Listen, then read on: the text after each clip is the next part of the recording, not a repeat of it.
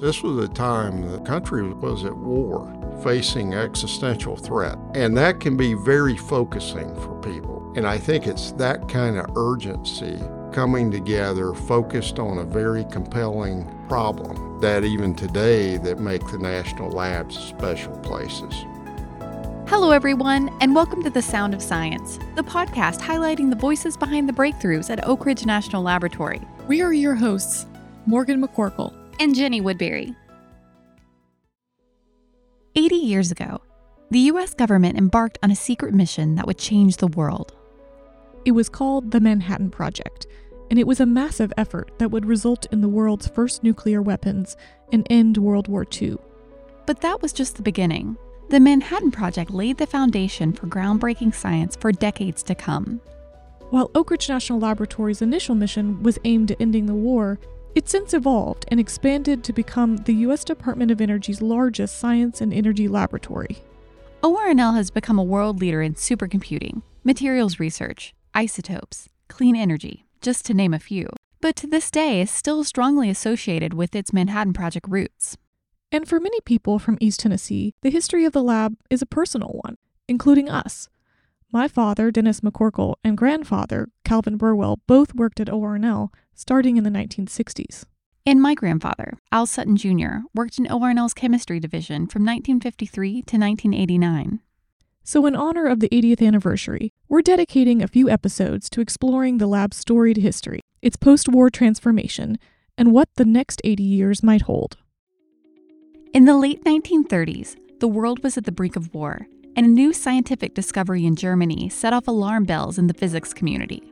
In 1938, German scientist Otto Hahn, with help from Lisa Meitner, a Jewish researcher who had escaped to Sweden only months before, discovered that the core of a heavy atom like uranium could be split apart, releasing energy and neutrons. Researchers around the world soon recognized the potential and dangers of this new atomic phenomenon called nuclear fission. In August 1939, a month before World War II began, renowned scientist Albert Einstein sent a letter to President Franklin D. Roosevelt detailing the risks that the Germans could build extremely powerful bombs of a new type. Einstein, with the support of fellow physicists Edward Teller, Leo Szilard, and Eugene Wigner, who a few years later would become ORNL's first research director, urged the president to accelerate the United States' research on nuclear chain reactions. President Roosevelt heeded Einstein's advice and directed the Army to embark on what would become one of the largest research and development efforts in history, the Manhattan Project. To help us tell the story, we sat down with Alan Icenhour, the lab's former deputy for operations, who recently retired after 32 years at ORNL. A nuclear engineer by training and a history buff by nature, Alan knows the story of the Manhattan Project like the back of his hand. It's really a fascinating story if you back up even a little earlier. It was only in 1932 that the neutron was discovered, and then in the late 1930s, fission was discovered, that you could break apart an atom, in this case, an atom of uranium, and that when it broke apart, it also emitted neutrons. So that's very intriguing. And so the concept was, could you have a self-sustained nuclear reaction? In this case, when you break apart an atom, the neutrons from it can go on and cause additional fissions, and that can be self-sustaining. A team of Manhattan Project scientists, including Szilard and Nobel Prize winner Enrico Fermi, who had immigrated to the U.S. to escape fascist Italy, managed to create the first self-sustained nuclear reaction under a football field at the University of Chicago in December 1942. At the Chicago Pile CP1, which was at Stagg Field. It was under the stands at this field at the University of Chicago, where they assembled uranium and graphite together, and they proved that you could have a self-sustained chain reaction. Now, that assembly wasn't practical for use, and that led then to the concept of building a more continuous controlled nuclear reactor, and that's the origins of the graphite reactor. After the success of the Chicago Pile, sites in Oak Ridge, Tennessee, Hanford, Washington, and Los Alamos, New Mexico were quickly established in the next phase of the Manhattan Project. Yeah, so it's interesting when you look at this area that we're sitting at today. the spring of 1942, there really was nothing here other than a lot of trees and hills and some farmers. And very quickly that evolved as the need was identified to build facilities to support the Manhattan Project.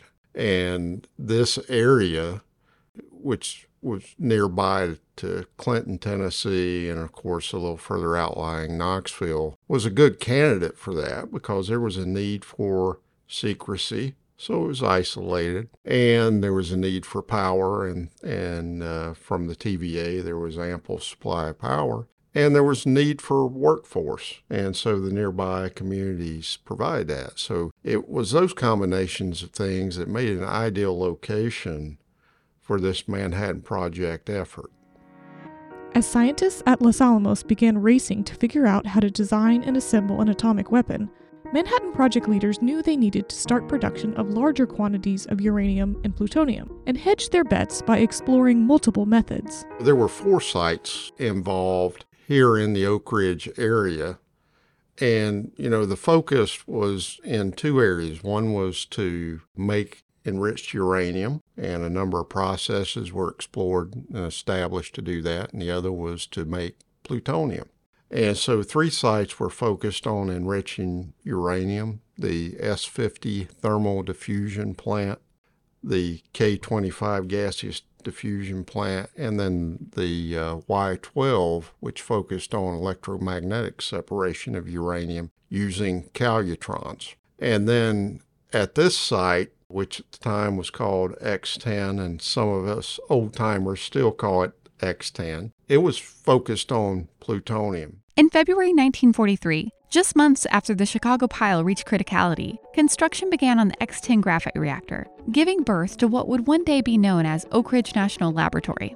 A scaled-up and improved version of the Chicago pile, its mission was to demonstrate that plutonium could be produced from uranium in a nuclear reactor. So as efforts were undertaking to find fissile materials that could be used for weapons in this case, the candidates were first and foremost uranium, in particular uranium-235, and then plutonium, which had only recently been discovered by Seaborg in 1940. And so plutonium was also being explored as a possible material that could be used.